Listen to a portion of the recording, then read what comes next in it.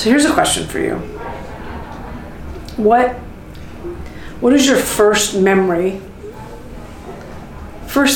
of inspiration? When you think of inspiration, like what inspired you as a child? Movies was a big one. Because now that I remember, every time I watch a movie, I'd always try to be that person.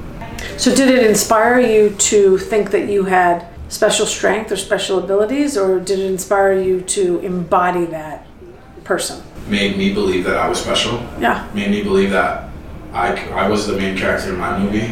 Do you think that everyone wants to be special? I think some people, and I'm jealous of them, some people are comfortable in being themselves.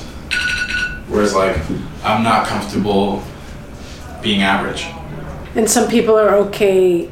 So some people are okay, you say being average or being 9 to 5, or just living with what's in front of them. And some people want to be Superman, Superwoman, and exceed their wildest dreams and exceed what society tells them that they can be. But I think that's awesome that you want to be Superman.